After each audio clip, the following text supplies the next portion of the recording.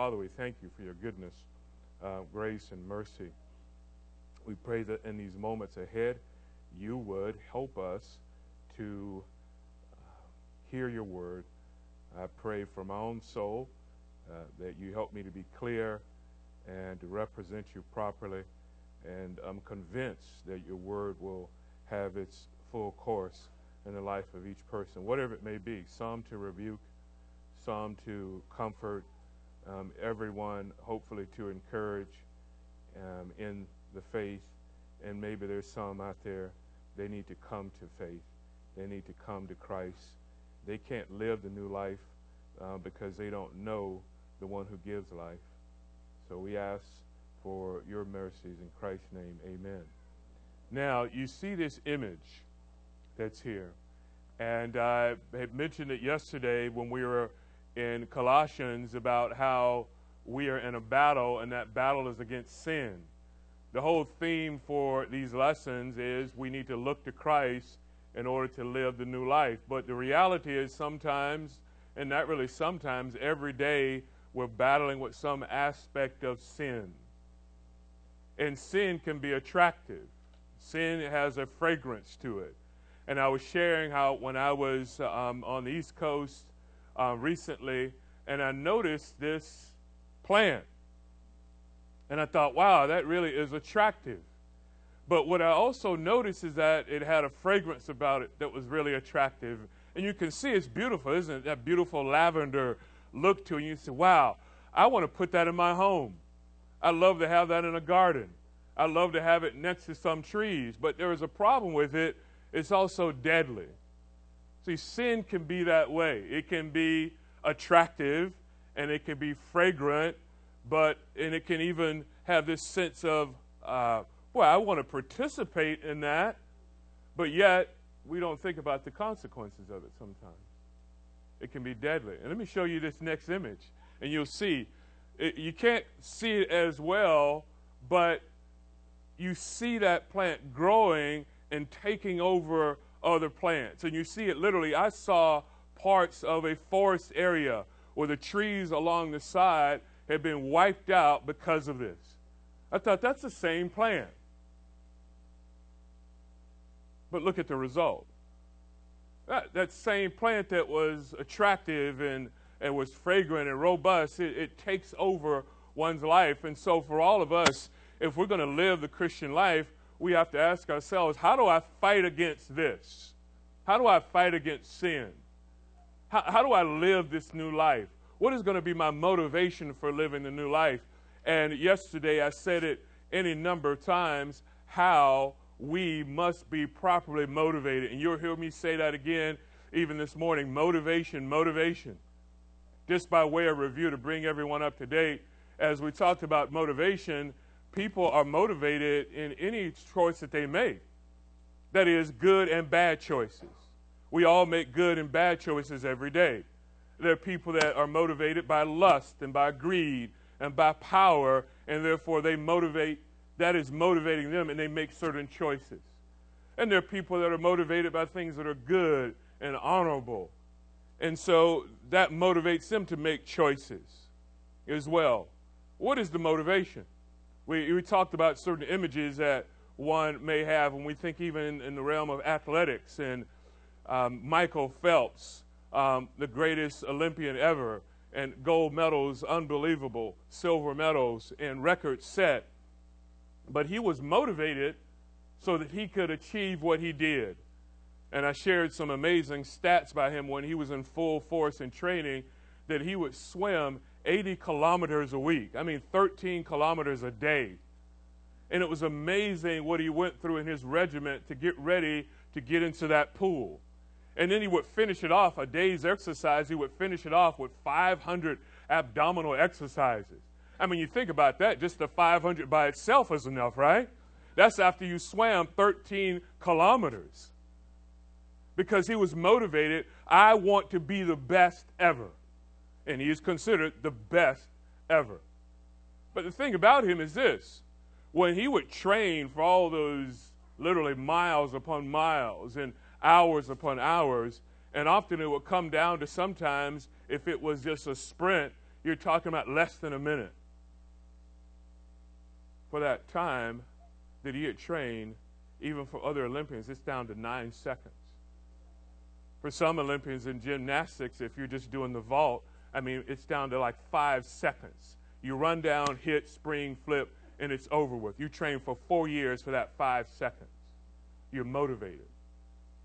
And in our Christian life, we are training and we're striving so that we can live out the Christian life. We just don't come here to church just to hear Scripture, just to hear it. We come here so that when we leave here, we can go and we can live the Christian life. So in one sense, I want to consider us all Olympians, if you will. And this is the training village, if you will.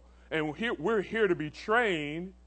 And then when we go out, we can live our life before the world so that the world can see Christ in us. Is that not our purpose for being? Absolutely. And so we must be properly motivated. But there's something that's fighting against us, and it's called sin. And sometimes maybe our motivation isn't as great.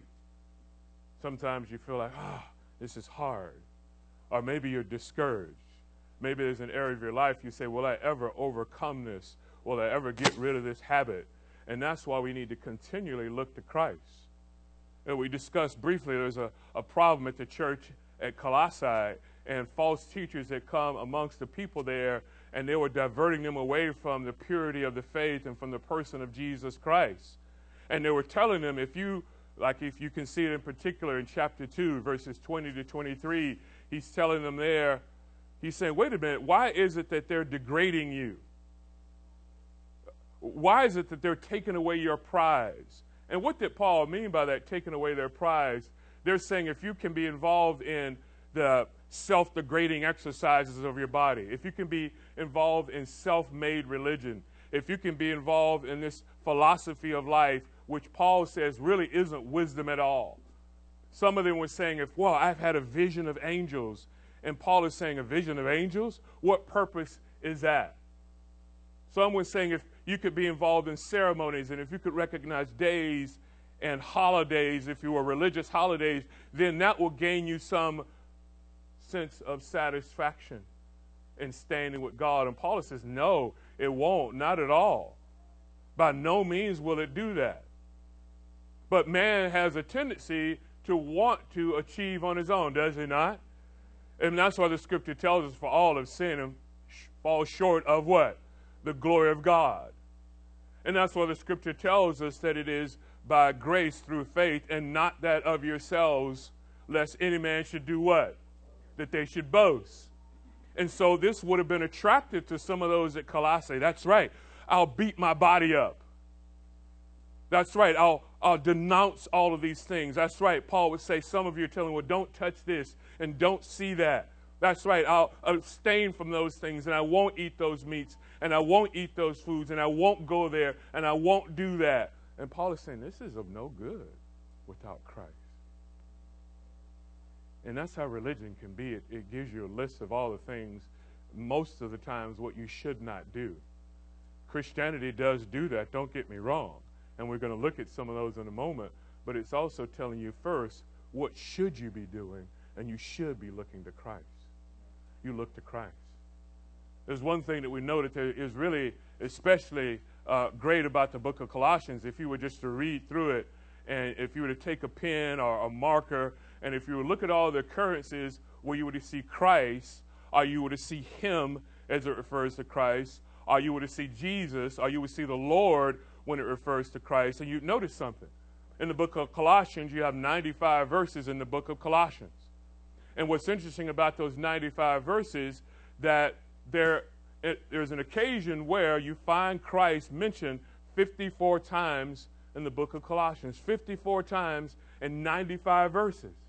But we thought something interesting. If you read through the book of Colossians as well, if you're reading through chapter 1, verse 1, all the way to chapter 3, verse 4, you'll notice right there in that section, 46 times Jesus is mentioned. 46 times. And say, wait a minute, what about the other 8 occurrences? Well, beginning in chapter 3, verse 5, that's when Paul says, now you need to live this out. Put to death sin. Put away these things and put on these things. And so now, just 8 more occurrences we see Jesus mentioned. You think, wait a minute, why is that? There are a number of verses left. You mean from chapter 3, verse 5, all the way to the end of the book, Christ is now only mentioned 8 more times? Yes, because Paul has something in mind, and it is this. It is saying, if you're going to live out this Christian life, you must have a vision of Jesus Christ. So in this concentrated way, he says, it is Christ, it is Christ, it is Christ, it is Christ. So now be properly motivated. Just like the Olympian. Michael Phelps, his vision was, I want to be the greatest ever. His vision was for the Olympian, I want to be on that Olympic platform. And just like the person that's motivated by things that are evil, they say to themselves, I want to live a large life, they say. I want to have this sort of house, they say. I want to have this lifestyle. So they're motivated by that, and that's their vision. That's what drives them. And Paul is saying it's Christ. So that's why in this series, it's look to Christ to live the new life. And that's why I said earlier, it's impossible for a person to live the new life unless they have a relationship with the Lord Jesus Christ. And if not, then you're just looking to religion. You're looking to self-effort. You're saying, I can do this. I can conjure up enough, internal religion, if you will, to bring this about.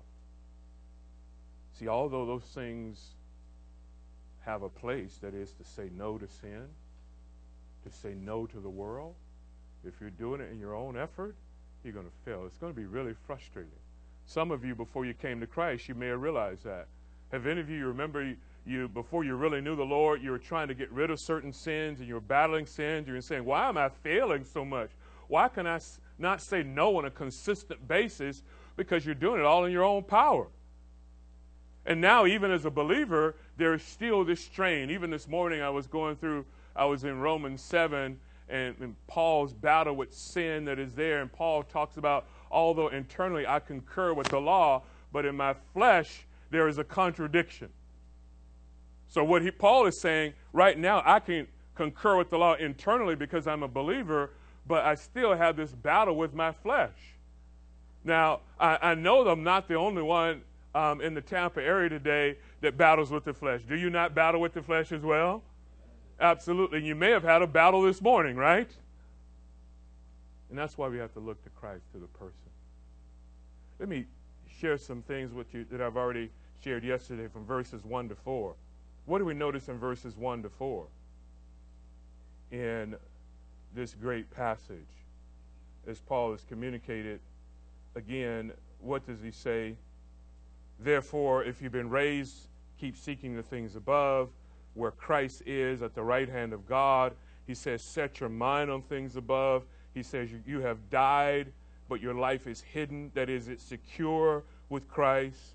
And when Christ, who is our life, he says he is the substance of our life. He is the foundation of our life.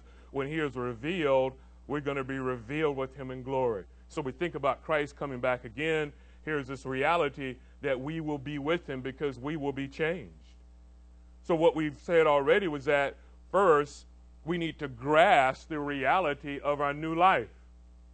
We need to grasp that reality. I am a new person in the Lord Jesus Christ. We see that in the first part of verse 1. We need to grasp that. And then secondly, we need to grasp the person of our new life. Not only the reality of the new life, but we need to grasp the person. That is, we need to take hold of Christ. Who is Christ? And we noted even any number of titles that you see throughout the book of Colossians and who Christ is that are lofty and great. And these things are so important that what you must do is that you need to learn to meditate on the person of Christ and who he is. And this is a lost art in Christianity. That is meditation. It's like we've sort of given meditation up to Eastern mysticism. And that is ours. You cannot help but read through, especially in the Old Testament and the psalmist, he talks about meditating on God's word and musing on God's works and thinking about his great deeds. And all of us here today, you have some testimony where you can look back and say, God is a great God. Let me reflect on his goodness and his greatness towards me. Absolutely. See, we need to think about the person of our life and grasp it. And I use the word grasp, that is, you have to take hold of it. It is not something that you handle lightly. I mean, you hold on to it. I had a chance yesterday. I visited in the evening, because I grew up in Orlando, drove over to Orlando last night, saw some family, and we were watching a little football there. And I played college football myself, and I was a defensive guy. And one thing that I still kind of have that boyish part in me, because I saw someone get hit, and forgive me, but I was like, wow, great hit. That was really, really good. Wow, man, you haven't played football in how many decades, and it's still sort of in my blood, right? And I got a little worked up there a little bit. I said, calm down, you're preaching tomorrow, right? Get in the right mode. And then the one guy was running, and he had the ball and says, man, you got to strip him. You got to knock the ball out. But you saw the guy, he knew the other team needed the ball. He held on to it for dear life. He was grasping it. He was grasping it. He was holding on to it. He wasn't showboating. You see some of these guys running with one hand. You don't do that. That football is important. And a guy like me back in the day, I'm going to hit your hand. I'm going to knock it out. You're going to turn it over. See, the things that are important in life, you grasp it and you hold on to it. The question is for you this morning is you need to grasp the reality of your new life. You need to grasp the person of your new life, and that is the Lord Jesus Christ. And don't let it go. The world wants to take that away from you. The world wants you to fumble. Now, notice when you fumble spiritually, I'm not talking about losing your salvation. But the world wants you to fumble. And what you got to do once you fumble, you go to the sideline and say, Lord, I fumbled. But I need to get back out there in the game. I need to pick my head up again.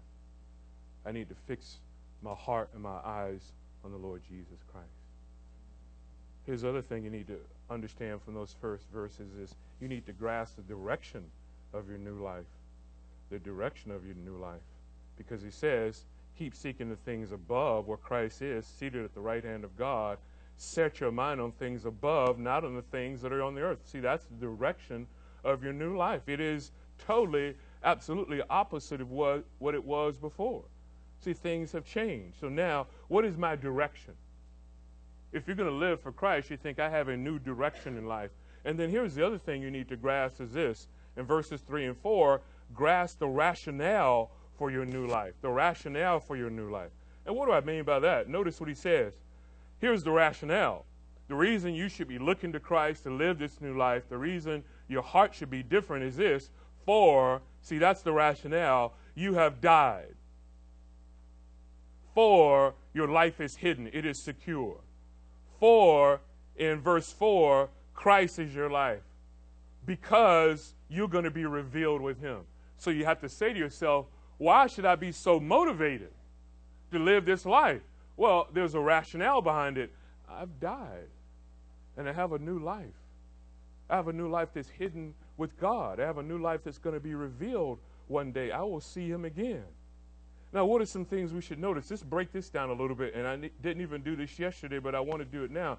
Let's break down those thoughts in verses 3 and 4. What we should notice is in verses 3 and 4, in verse 3a, it says what? For you have died. So we need to realize this. My old life's power is gone. Sin no longer has a power over my life. Any power that it has, I give it. I surrender it.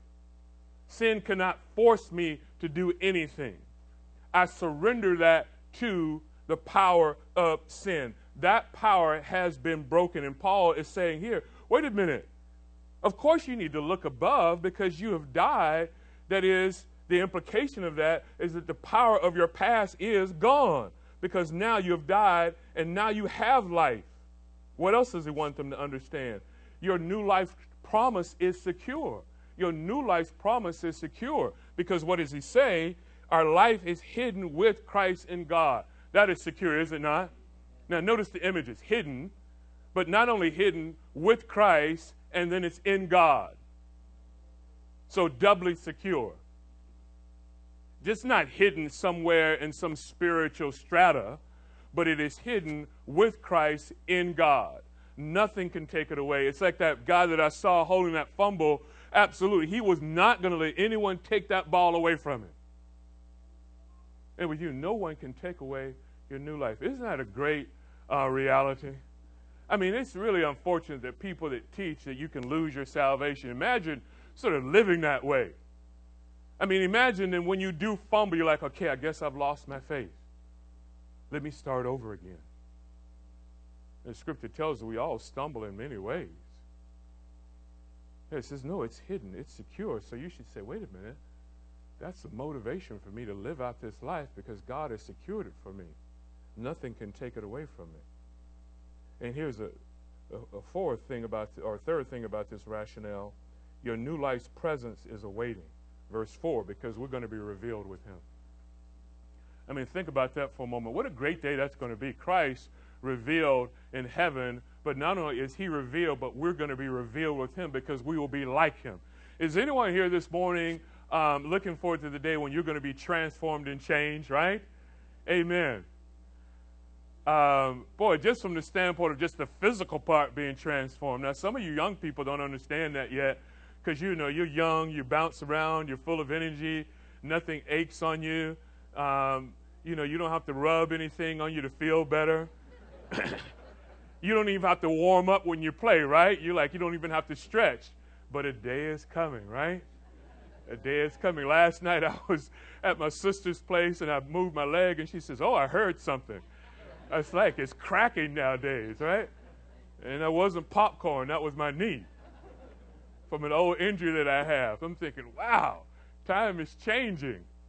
But one day I will be transformed. And not just the physical, but the great part is the spiritual. Imagine that one day you will not sin again. One day you won't have to get counsel and say, how do I deal with this issue? One day you won't have to listen to preaching anymore because you are absolutely sanctified. One day there will never be another tear that you can shed and say, God, forgive me, I've failed you again. I've fallen into this sin. All of that will be over with. One day you will never have to apologize again. You'll never have to say to the person, I'm sorry. I don't know why I said it the way that I did. Can you forgive me? I'm sorry that I spoke to you that way. Can you forgive me? Never again will you have to do that. But the reality is right now we still have to, don't we? So the question is, how am I going to live this out? How am I going to not let this fragrance, this attraction of sin, strangle out my life and make me fumble? I have to look to Christ. See, that's what we see in the first part of it. And we're going to pick it up now a bit and move ahead as we continue to think about living out this Christian life. I want us to think this way. If you can, we're going to look at verses 9 to 11. You can show this next slide. And in Colossians, there are some great truths that are here. Because Paul tells them in verse 5 that you need to put sin to death. And he says you need to get rid of immorality and impurity and passion, evil desire, greed, which amounts to idolatry. And he says one reason you need to do that because these sins reflect God's wrath. That is, God's wrath is going to fall on those who practice those sins, and you're not going to experience God's wrath. Therefore, avoid them. And then he says you need to put them all aside, anger, wrath, malice. And he says you should not lie to one another. And we come to this next portion here. He says, I need to live this Christian life. I am a person of integrity. How can I live in this pattern if I have been changed? And that's what he says, since you have laid aside, do not lie to one another. See, there's a relationship between sanctification and justification. What he is saying here is that first you have denounced the evil of the past. Therefore, your direction is different. And then what he says in verse 10, you have accepted the renewal of the present and the future. What do I mean by that? Notice verse 10. He says, and have put on the new self who is being renewed to a true knowledge according to the image of the one who created him. And what does he mean by this? See, in the past, obviously we were clothed in sin. And in the Christian life, now we're putting on the new. And the word is a very literal sense of it. Just as we put on our garments, now we put on something that is new in our lives. But what happens sometimes is this. People can put Christ on top of their past. Recently, we moved, as we came back to Grace Church, and we decided we wanted to be closer, so we moved to a certain area, and we decided the bed that my wife and I got when we were newlyweds. Now we've been married, 23 years now. It was time for a new bed, so I started to look around and found one. I found one that I liked a lot, but the color was wrong. The color was totally wrong. So I said, okay, I bought it anyway. And then what did I do? I went over to Lowe's in the Home Depot, got sanding paper, got a new drill. I actually got a drill and put an attachment on it so I could sand it down, and then got a painter, and I got with my boys. We closed down the garage, made it into a shop, and we repainted it. Now, initially, my boys who hadn't done that before, they say, "Dad, why are you sanding it down? Can't we just paint over it?" I said, "No, you can't. We need to bring it down to the original so it'll look much better when we put the paint on." And it says, what can also happen, based on the sort of paint that could have been on there, I'm not sure, then that can even start to bleed through. So I was, okay, wow. And I said, here's an example. So I took one portion of it, and we didn't sand it down at all, and I just painted over it. And I said, how does that look? And I said, oh, it doesn't look very good. I got one section, we sanded it down, had it nice and smooth, and I painted over it. It says, how does that look? Oh, that looks really nice. See, listen to Dad, man, right? So we sanded it down, and then we put on the new coat. And what we must do in our Christian lives, let me look to Christ, and God, through the power of the Holy Spirit, as we strive for Christ, He is sanding us down. And then now He says, now put on Christ. Put on humility. Put on these attributes so you can live the Christian life. And that's what he's saying here. And it's according to a true knowledge. And what's interesting here, he says true knowledge. Why would Paul say that? I think in part he's saying it because those false teachers at Colossae are saying, here is knowledge. Ceremony is knowledge. Degrading the body is knowledge. Philosophy is knowledge. And he says, no, it's not. This is a true knowledge according to the one who created him. So that's what he's communicating here. It's genuine knowledge. It's grounded in a divine image. What's the divine image? He says very plainly. It's according to the one who created him. That's, again, what I'm telling you this morning and yesterday. We look to Christ. He is the bar. He sets the standard. It's grounded in divine inclusion. What do I mean by that? Look at verse 11 in Colossians 3. He says, a renewal in which there is no distinction between Jew and Greek, circumcised and uncircumcised, barbarian, he says Scythian, slave, free man, but Christ is all, and in all. So divine inclusion means what? Everyone's included in. And this is great. The church has changed. When was the last time I was here? Was it 3 years ago? I think it's about 3 years ago, maybe. Could it be even 4? I think it was 4 years ago. And this is great looking out on the faces here. I see people that I didn't see before. And I see what? Inclusion. Do you not? Look around. What do you see? You see inclusion. Do you not? People from different backgrounds, their heritage from different backgrounds. Because we are all a part of what? One body, are we not? And what he's saying here is we are different people, behave like that different people. There's divine inclusion. We're all a part of this together. And then it's also grounded in Christological accomplishment. What do I mean by that? That last part of the statement in verse 11. What does he say? But Christ is all and in all. He is superior. Christ is the one that brings about life, not you and your effort. It can never accomplish it. Here's the next thought I want us to see. You can go to that next slide, and it's this. When we look at this passage, now in verses 12 to 17, it sort of brings us up to date, if you will, although what I just shared with you was new, and some of the other thoughts were new as well, that we need to honor Christ by putting on the virtues of faith. We honor Christ by putting on the virtues of faith. How are you going to clothe yourselves? That's what we see in verses 12 to 17. Now Paul is going to say, he's already told them in verses 5 through 11, put these things off, immorality and impurity and greed. He says they all amount to idolatry. Put away anger and malice and wrath. Put those things away. Now put something on. And that's what's important. Because sometimes in religion, what people may do, and even in genuine Christianity, we have to understand that it's always a matter of putting off and putting on. When Paul said to Timothy, he says, he gave him advice, and he said it this way, you need to flee from these things, but you need to do what? Pursue this. Peace, love, righteousness. Sometimes a person can find themselves struggling a little bit because they're focusing so much on putting off, but they're not focusing on putting on what you're striving for. And that's what we see. And then he's going to say, now here's the way in which you practice these virtues of faith. Now we won't get there to 3:18. We're going to focus right now on 12 to 17. Look at verse 12 of Colossians, verse 12. The first thing we need to note is this in verse 12.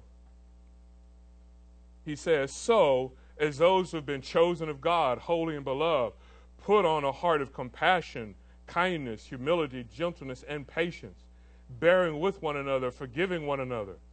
Whoever has a complaint against anyone, just as the Lord forgave you, so also should you. Beyond all these things, put on love, which is the perfect bond of unity. Now let's begin to break this down. Notice another transition. In verse 12, he says, so, in that statement, or it could be therefore. In view of what I just told you, now this is your response to it. This is who you are. And what he says here is this: there is a boundless justification for the command. What do I mean by that? Okay, Paul, you're telling me to put these things on. What's your justification for that? What's your rationale for that? How can you command me to do that? And why would you command me to do it? Well, the answer is right there. Notice what he says in verse 12. So, as those who have been chosen of God, holy and beloved. And pause right there. See, that's his justification. I can tell you to put on this new life, just as I told you in verse 12, you need to, in verse 5, you need to put sin to death. It's because you're chosen. You're holy and beloved. Chosen of God, that's an important word. We see Israel was chosen of God. Israel was God's chosen people to do what? To be a light to the nations. And we know Israel failed repeatedly to be that light. And then now there's Jesus Christ, who is the chosen one. And Jesus Christ does what Israel could not do, and he did it perfectly. And now here we are as God's people. We're following that chosen one. We are a chosen people. And so we're to emulate Christ. And that's why we look to Christ and say, how did Christ behave as the chosen one? I need to behave as the chosen people. And then he says, you're holy. What does it mean to be holy? When we think about God, the scripture says God is holy, holy, holy. Not just talking about God is unstained from sin, but as God is separate, he is distinct, he is unique. And we need to be a people who are distinct and unique. People need to look at us and say, there's something different about you. How you deal with suffering and difficulty is not the way that I would. It's not the way that others do. Your marriage seems to be different than mine. You guys talk about, you talk about having issues in your marriage, but you guys forgive one another. You don't give each other the silent treatment. How do you do that? How do you love someone unconditionally? Well, then we look to Christ, do we not? Because what does Christ tell us? Husbands, love your wives as Christ loved the church, the chosen one. Be holy, be separate, be distinct. And he says, that last word, beloved. Just stop for a moment and consider that. What God is saying to you even this morning is this: I love you. You're my child. Why won't you follow me? I've given you the power to follow me. I've chosen you from amongst all these other people. And some of you in your family, you may be the only Christian. Maybe you're one of a few Christians in your family. And you say to yourself, Why me? You know, there are 8 in my family. My oldest sister, she's with the Lord. Other sisters were here, of a brother. So why me and not my brother?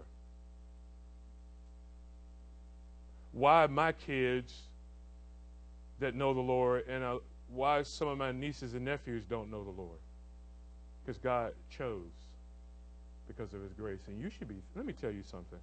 You should be thankful every moment of your life that God has chosen you. It was not in your own effort. You could not devise this. You could not satisfy God. And he has chosen you. And what God has said, I've chosen you, live out this Christian life. You're holy. And then he says, I love you.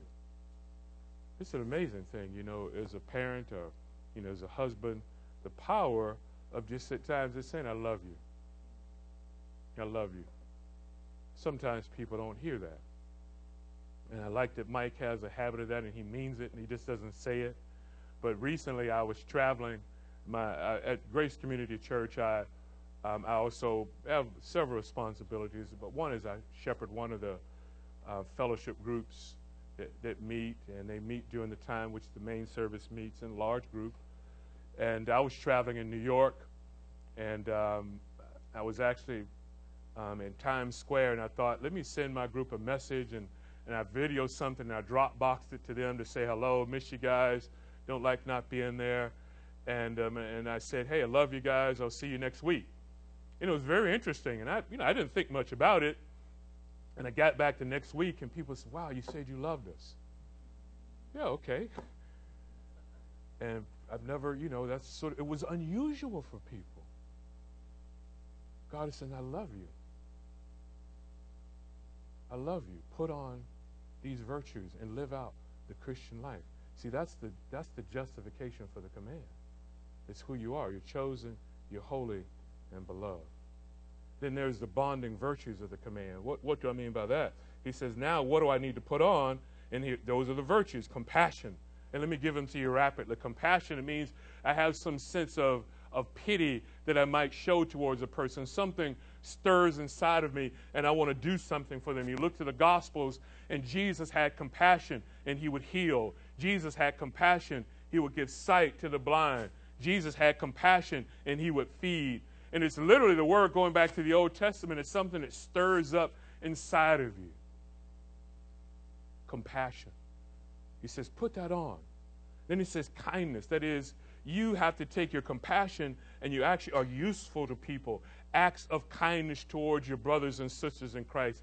He says you also need to put on humility. 1 Peter 5:5 says, clothe yourselves in humility. Now, that can be a hard virtue, can't it? Because our tendency is, what is the opposite of humility? It is most definitely pride, is it not? And all of us in some measure struggle with pride.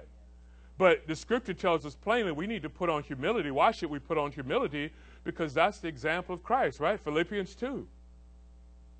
Now, let me say this to you. I've heard people say, and I think it's inerrant teaching, that, well, we shouldn't think about putting on humility that much. And when we grow in humility, we shouldn't recognize that we've grown in humility, because then that becomes prideful. No. Think about it for a moment. It's in this list, right? Compassion, kindness, gentleness, and patience. Can't we see when we grow in patience, right? Now, we can also determine that by when we're impatient. But we can see I'm getting better at this. When it comes to gentleness, that is, to deal with a person in a way that's meek, that's gentle, not harsh. We can say, okay, I'm becoming more gentle. Our kindness, I see that I'm helping people. Our compassion, I have a heart for people. And then somehow we're going to leave humility out and say we can't see humility.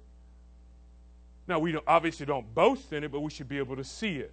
If Paul told us to put it on, there should be some way for us to say, I think I'm growing in humility. One way that most likely you can see it is when other people tell you that you're growing in humility.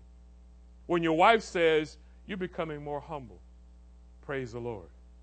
When you say to your wife, sweetie, you're becoming more humble. Praise the Lord. Or when your kids say, Dad, you seem to be a humble guy. Or when you say to your kid, Son, daughter, pride is destructive. Grow in humility. You can see them grow in humility. And humility is not the sense in which we have this bad view of ourselves and we're forever repeating what we aren't and what we can't do and what we can't accomplish. Actually, that's an element of pride. And why is that an element of pride? Because you're thinking so much about yourself and you're not thinking about God and what God can do through you. It becomes self-focused. Humility means you have a right perspective on yourself and you realize that anything that you accomplish is only because of the grace of God. Some people say, well, a humble person is a person that's shy and they never have an opinion. Where is that? I just wonder sometimes, where do we get these ideas and concepts from? And then they make their way into books, and sometimes they make their way into pulpits. Because if Christ is the ultimate example of humility, was not Christ bold? Did he not at times go into the temple and overturn the money changers? Did he not get a cord and whip at people and drive them out? Did he not say to the religious leaders, you whitewashed tombs? That's boldness. But at the same time, did he not lay down his life as a ransom for many? At the same time, did he not wash the feet of the disciples? Did he not sit at the well with that woman and speak to her, although she was a woman and a Samaritan? Now, humility involves all of those elements. Most definitely. And so what else do we see here? So we put on these things, these virtues, and then he says, what other virtues? Bearing with one another, forgiving one another. Whoever has a complaint, just as. And see, there's that motivation again. I do it because the Lord has forgiven me. Question for you this morning is this. How many of you have been forgiven great sins this morning? And everyone would have to say what? Amen. Amen. And listen, now go back to motivation, just as. And so when we do not forgive, we are saying to God, my standard is higher than yours. Now, you may have forgiven me, but I'll never forgive him. You may have forgiven me, but I will never forgive you because they've hurt me too deeply. Hurt? Hurt? Hurt? How much did we hurt God? How much pain did we cause God? A God that is holy. And he says, just as forgive. And the only way you can do it is to have these other virtues that are living in your life. Then he says, notice verse 14. There's this one virtue that pulls it all together. Beyond all these things, put on love, which is the perfect bond of unity. So love pulls it together, is what he is saying. And again, we look to Christ, who loved us with selfish love. Then what else do we see in this passage? Now Paul has said, okay, we look to Christ, verses 1 to 4. He's told us in verses 5 to 11, we need to kill sin. And then he tells us in 12 to 14, put on all of these virtues. Don't just paint over your past. Put these things off and put Christ on. And then he sort of ends with this flurry of thoughts. He says, as well, he tells them in verse 15, there's a controlling reign of peace. That is, let peace dwell in your hearts. Let it rule in your hearts. How do I let peace rule in my hearts? In my heart, that is. Well, part of it, you meditate on these things. It's the thought of a Philippians 4 and 8, the things that are good and pure and right. We meditate on it, then peace can rule in my heart. I realize that, wait a minute, I don't have to be worried about my future because I'm going to be revealed with Christ in the future. That gives me a peace. And then he says as well, when I have that, there's going to be peace in the body. I shared yesterday how many churches have been torn apart because of the vices of the flesh, slander and clamor and abusive speech. But if there's peace among us, then there's going to be harmony. Notice what he says in verse 16. Let the word of Christ richly dwell within you. So we come here to hear God's word that it would affect our hearts, but notice what he says, let it richly dwell within you. Let it be in you. Let it settle into your heart. And I was sharing how right now 27 days through the New Testament. And I was mapping out, the reason I was mapping out my reading for next year and how many times I want to go through Scripture. And you say, why am I mentioning this to you? Here's why. Sometimes the tendency can be someone that's in my position, I teach at a certain level, have a certain amount of degrees. But let me tell you something, friends. Nothing is as sweet to me as I had this morning where I just can get my Bible and just read it. Just read it. And just read it. And I would share with some of my students. They say, well, do you study when you read? I says, no. Not when I just have my Bible reading. I don't look up words. I don't cross-reference. I don't do anything. I just read it. And so Sunday I'll finish. I started in the 1st of November. I'll finish the New Testament. Read it. And I was mapping out, okay, how many times do I want to try to do the Old Testament, the New Testament next year just to read it? Because I want it to just dwell in me. I want it to come out of me. And you don't have to be degreed to do that. You don't have to have any letters behind your name to do that. You don't have to be associated with the seminary or with the Bible college or with a well-known church to do that. What you have to be is a Christian who wants to live the new life and live it to its fullest. See, there's a fragrant weed that's out there, and it's sin, and it's seeking to choke you out. And one way that you can counter it is that you let the Word of God dwell in you richly. Read the Word of God. I encourage you. Just get on a program, 2017. Say, I'm going to go through God's Word like this. And let nothing distract you. Find a time you can let it have its effect in your life. When you see here, with it comes wisdom and admonishing and singing from the heart. Why are you going to sing from the heart? Because the Word of God is in you, and it's reminding you of who Christ is. Some of the sweetest times I've had is just reflecting on Scripture. When I'm on the road driving, sometimes I'm going back and forth and I'm thinking about a Scripture and reflecting on that Scripture. Let it dwell in your hearts so you can live the new life. And then the last verse, we see here this, what we will say is the all-encompassing rule of life. What do I mean by the all-encompassing rule of life? Whatever you do in word or in deed, do all in the name of the Lord Jesus. See, that's all-encompassing. It touches every area of our life. The thought, obviously, that will come to mind, right, is 1 Corinthians 10:31. And what does it tell us? What does 1 Corinthians 10:31 tell us? That's right. We do all, right? Whether you do word or deed, sleeping, eating, whatever we do it all to the glory of God. That was my mom's favorite verse. And my mom passed when I was 7. It's very, very interesting how you can, traditions based on how a person lived, their life can live on. And it was, well, your mom was like this, and your mom was like that, and this was her favorite verse, and that stuck with me. I don't remember when someone first told me that 1 Corinthians 10:31 was her favorite verse, but it's like been with me forever. I think they may have told me when I was like in junior high school. And that makes so much sense. Because, see, that touches every aspect of your life. You do everything for the glory of God. You have your marriage to the glory of God. You live as a single person to the glory of God. You work to the glory of God. You come here and you worship to the glory of God. You serve to the glory of God. You raise your kids to the glory of God. Kids obey their parents to the glory of God. And you go to your whatever sphere of influence, you live out your life to the glory of God.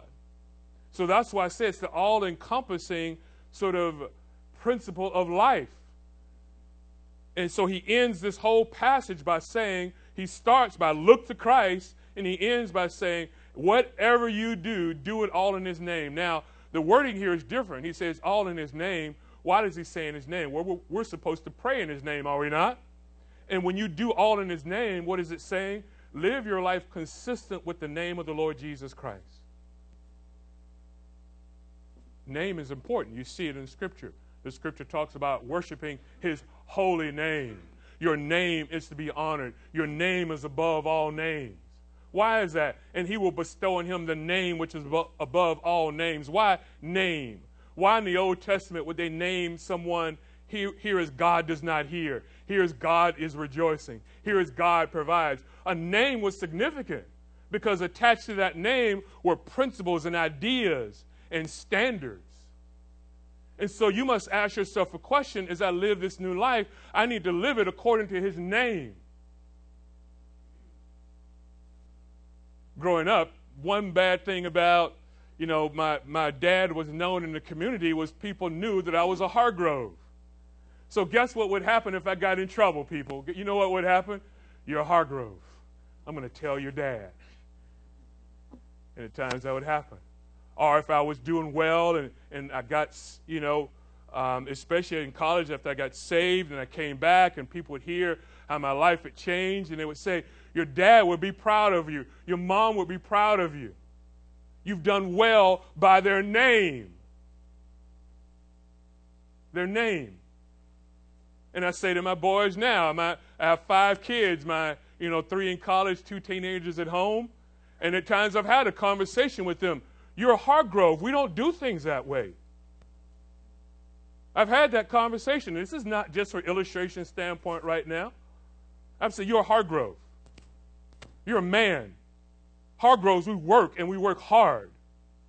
That's what you do. No, I'm not paying for that. You want it? I'll go 50-50 with you. You go work. You go rake some leaves. You go take out, go work at your Auntie Sarah's house and take out the trash over there. Then I'll go 50-50. None of this just giving it, well, you're a Hargrove. This is how we do things. And at times, growing up, the boys getting a little bit too rough with their sister, well, you're a Hargrove. We don't do that. You don't, even if you're playing around, you don't lay your hands on a girl. You don't do that. You're a Hargrove. That madness may happen in the world, but never in this house. Never. And I got about an inch away from his face like that. He'll never forget it. Never forget it. Talking about putting the fear of somebody in him, right? Then afterwards, he got it. I saw he was starting to break down. Hey, but I love you because we're a Hargrove. You get what I'm saying? We're Hargrove. I love you. In his name. Will you live according to his name? Will you leave this place according to his name? See, that's the all-encompassing rule of life. And then this last thought, let me give it to you, the last part of verse 17, the all-encompassing role of Christ. So the rule and then the role of Christ. Giving thanks through him to God the Father. What I want you to see just briefly, through him. What's my last thought? You cannot do any of this with any success unless it's through him. It says, how do I live this life? Through him. How do I battle with sin? Through him. How do I put off? Through him. How do I put on? Through him. What do I put on? Learn through him. It is through him. That's how you live the Christian life. You look to Christ, the one who is above, the one who is seated at the right hand of God, who has accomplished God's will, and you say, that's my model. And you look to other people who are imitating Christ, because Paul said, 1 Corinthians 11:1, imitate me as I imitate Christ. And if you don't have someone in your life that you can look to imitate, you need to find someone. And if you're around people who are not imitating Christ, and now you're starting to imitate them, lose them. Lose them. This is our calling. You're chosen, holy, and beloved. So put on the new life so that you can be an example for those outside that need life. Amen.